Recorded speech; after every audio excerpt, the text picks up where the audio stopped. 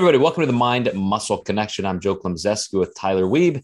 And Tyler, let's start out with a question. I've done this to you before. I know you love it. Love it. What is the equation for risk reward? Give me the math. How do you decide? So this is, I mean, it's a great question because this is something that I actually talk a lot about with my clients. And I more so do the cost benefit analysis. And I'm like, you've got this goal. Here are the costs of reaching said goal.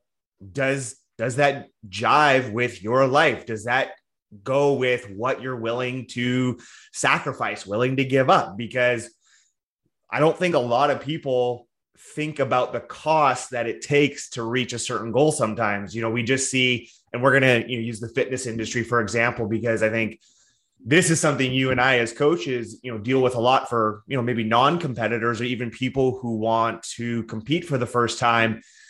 They see all of, on Instagram and Facebook and YouTube, these amazing shredded people. And a lot of times in our industry, we don't talk about the cost of getting to that point. We kind of glorify this walk around year round 10 or sub 10% body fat, and you're able to eat 4,000 calories a day when that is not even close to being realistic. And having that conversation with clients of, okay, you're telling me you want to do this, here's what you're going to have to do. And a lot of times that kind of gives them that dose of reality of, oh, okay, maybe not that it's bad to go, I'm not willing to give that up, because I think that shows a great understanding of, who that person is, and they understand themselves. And it's like, oh, okay, maybe I'm not willing to, do 5-6 hours of cardio a week on top of my training and eat only 1,500 calories a day. So maybe they're not numbers exactly in a math sense, but I think that is a very important conversation to have with each and every single client of, okay, yeah, here's the goal. This is what it's going to cost you to reach that goal.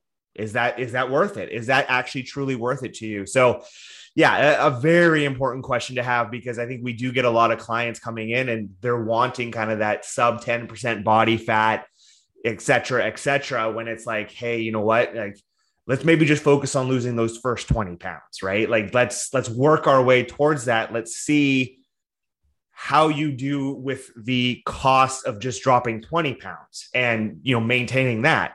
Can we do that first? And then maybe we can start to build on that. It's funny. As soon as we're done recording this, I'm doing a workshop on delusion and the neurophysiology of how we delude ourselves and how we don't want to believe the truth. We want to believe the pie in the sky, best case scenario. The interesting thing is, you went right toward, as a coach, the cost, the negative, the sacrifice, the give up. You, as your own advocate on the other side, you as your own bodybuilding client, you as just, a husband and a father and a person trying to build a career and live your best life. How many times do we just look at the reward? Oh, it'll be great. I'll just do this. And, it's going to work out, and I'll make this investment. I'll start this project. I'll build this business. I'll go over here and do this. And we always think of the highest possible outcome, and we leave the cost and the risk out. I will say my biggest, most regrettable decisions are exactly because of that, because I absolutely did not go down the road of thinking the worst case scenario could actually happen. So I did look this up because I wanted to see what others say. And there is an actual ratio, because business, if you're doing an MBA or you're an investor, there are equations to look at risk reward. And a lot of people look at 3-to-1 as a central starting point. And then it has to do with your personality, perhaps the context, what you're risking and what the potential reward is. But think of it like this: as an investment, you've got $1,000 to invest. In a single stock, it could go great, could suck. You could lose it all. So 3-to-1, you have to say, as just a starting point, if I risk this, if the potential cost, I lose it all, is this, then I at least need a 3 times potential reward. So 3-to-1, I need that. So reversing that into our social goals, as we're describing this, a bodybuilding type or physique sport, or even health transformation pursuits, is what it costs me. Am I going to really get a 3-time gain? And I think it would be great to list for our audience, people in those really high aggressive training and physical pursuits, the things that it really does cost. It can cost us relationally. It can cost us occupationally. There are opportunity costs. If I'm going to spend all of my time, like you said, doing this extra stuff toward that goal, I can't spend that time doing other things. What would I have been doing that I now have lost? So I wonder if that is something that needs to be a little bit more normalized, like really breaking this down into a pro and a con list, a benefit analysis, as you said. Like, let's put it on paper and go through it and make sure we are completely aware of what we're about ready to step into. Definitely. And I think and I think that's like, as the coach's job is to not come at it just, from a negative viewpoint. I think it's just coming from a place of realistic expectations and an ultimate care for that client, right? If we truly want what's best for our client, we're not going to hide anything from them, what they, should expect. We need to be able to tell them, hey, this is exactly what to expect. This is what realistically we're looking at, so that then they are able to kind of take all of that information and, make a decision based off of that. We can certainly help them make that decision, but they always have to make it themselves.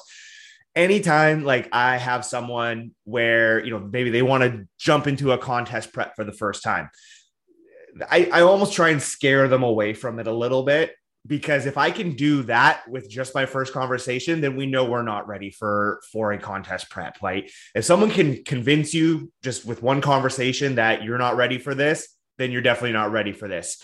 Now, granted, that person goes, yeah, let's do it. All right, like, here we go.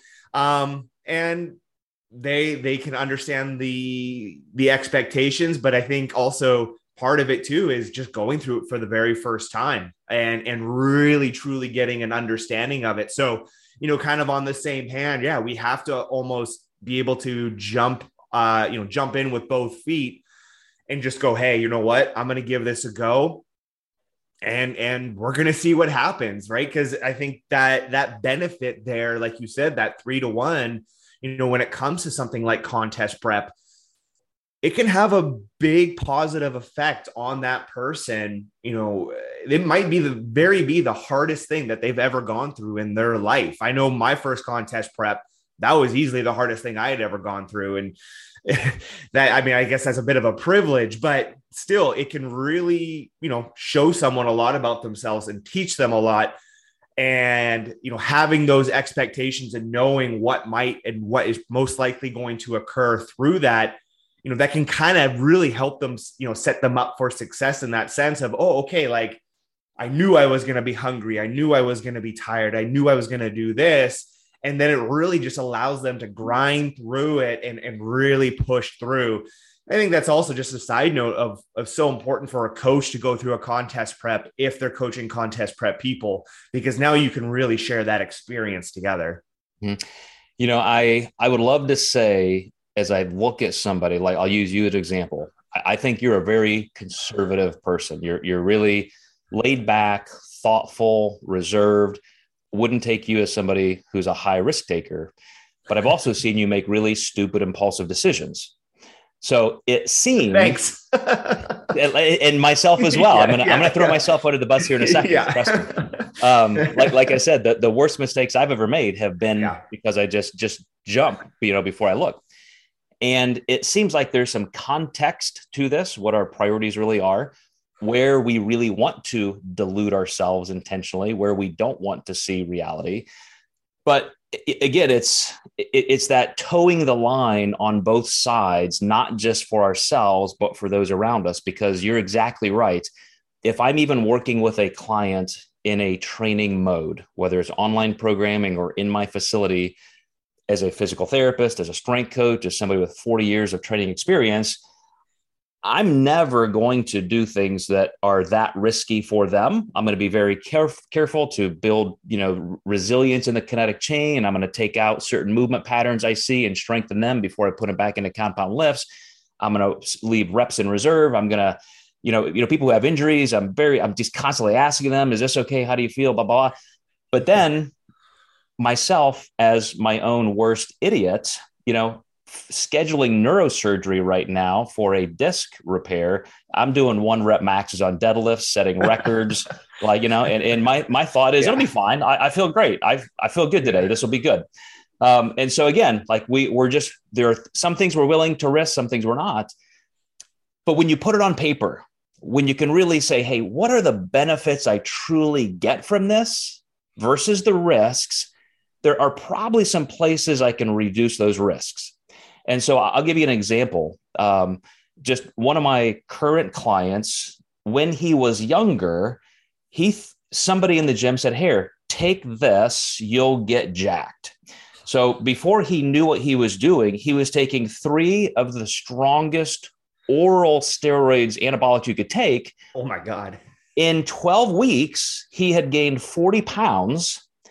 And he showed me pictures. I'm like, geez, unbelievable. But now 20 years later, after 2 gyno surgeries, he's left wondering, did I do any liver damage? Am I going to face consequences? It sure seemed fun when I was in my 20s. What were the rewards for that guy? He wasn't even training to be, a pro bodybuilder. He had no delusions of being Mr. Olympia. It was just like, I guess I just want to be bigger, without any thought toward potential risk. And those are the things before you make what you may think are simple decisions. Think of how it affects you. Think of how it affects your health. Think of how it affects those around you. Again, those sunk costs or opportunity costs, like, occupational time and so forth. Oops, here's my camera. So I don't know. What are some other things that you think that people often miss in just going forward without really calculating the true risk? Man, I that's 40 pounds in 12 weeks. That's insane. Well, and again, so let me backtrack for a minute. Because, sorry, I've been blown away by that. But I'm glad you came back there. I'm interrupting you, not the other way around. What if he actually did, he was a great bodybuilder. He had a future. He loved this. He was willing to spend 10 years grinding, and he literally did become Mr. Olympia. I have clients who've done that. I have clients who have won drug-free world championships, and now they have won Mr. Olympia titles because they spent 10 years doing the work. And they would probably say, I did it right. I did it, the best I could. I know the risks and I got the reward. Paid. The same exact action can pay off for somebody, but not others. So, not the hypothetical, but the question begs, what's the difference between those people and then that person, right? Like, what's the different thought process? What's the different life experience? Like what causes one person to make that decision and the other decision, right? And I'm reminded, this discussion is reminding me of that. I think it was like a survey or something when they did it with Olympic athletes, and they're like, hey, if you want to take X drug, but it'll guarantee you an Olympic medal, but it'll take 10 years off your life. It was easily more than 50% said that they would take it. Right.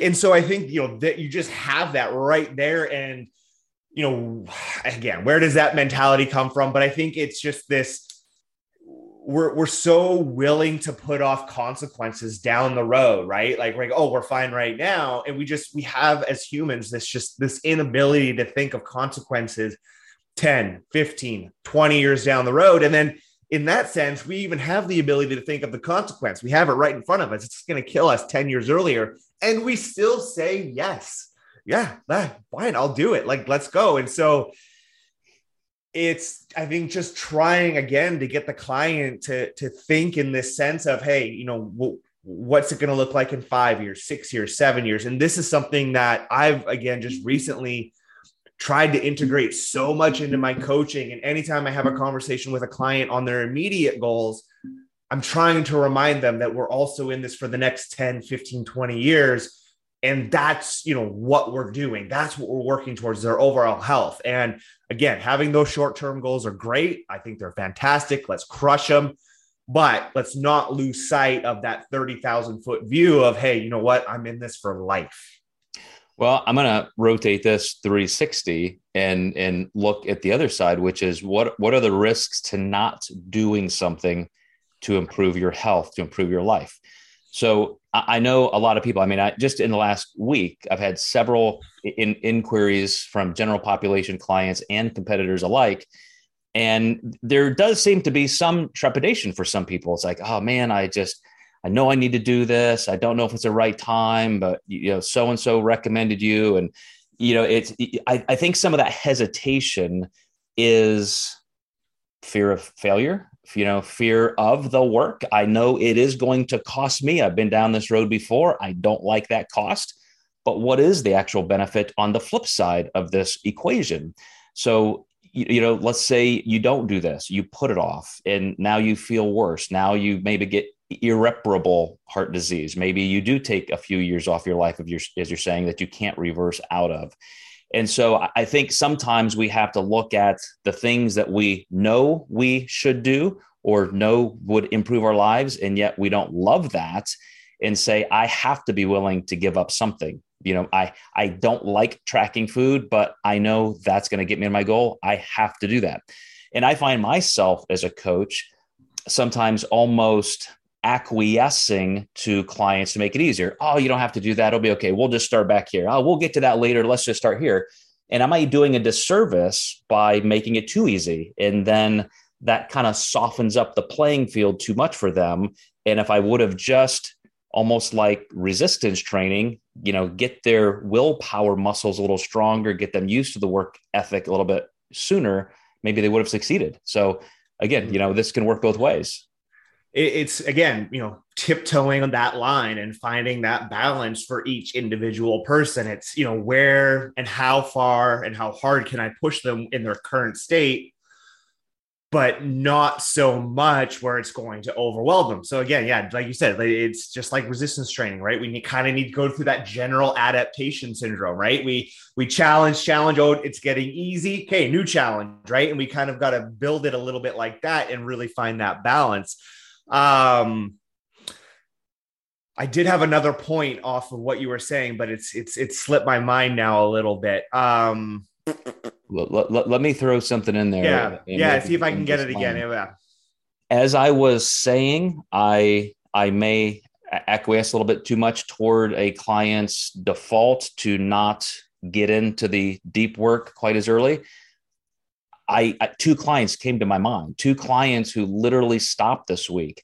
And I look at why they stopped, and it's a matter of them saying, hey, I'm just not doing great right now. I think I'm wasting your time. It's just not the right time. And I swear these are two clients that I literally did make it too easy.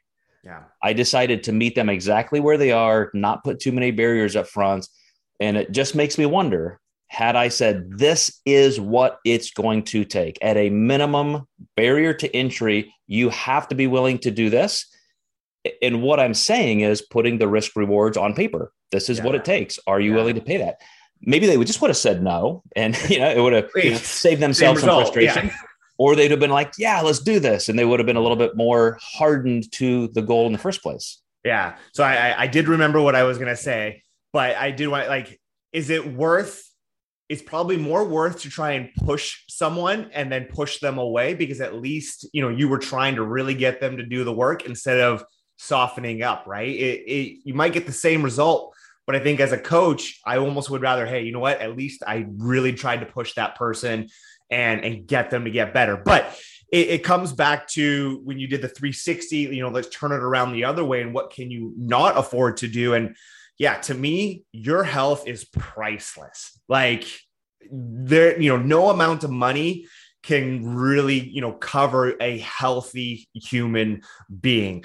I mean, you just look at the US and the healthcare system and how much you're having to pay and how much it costs. And man, a gym membership, some whey protein and some gym clothes, man, to me, that cost benefit right there pays for itself tenfold. You are going to feel better. You are going to live longer, hopefully. And you're going to be able to move better. You're going to look better in your 60s and your 70s. Like, to me, training, eating, all of this is literally the fountain of youth. Like, we found it, people. We just have to put in the work. You Canadians always with your free healthcare making fun of us down here.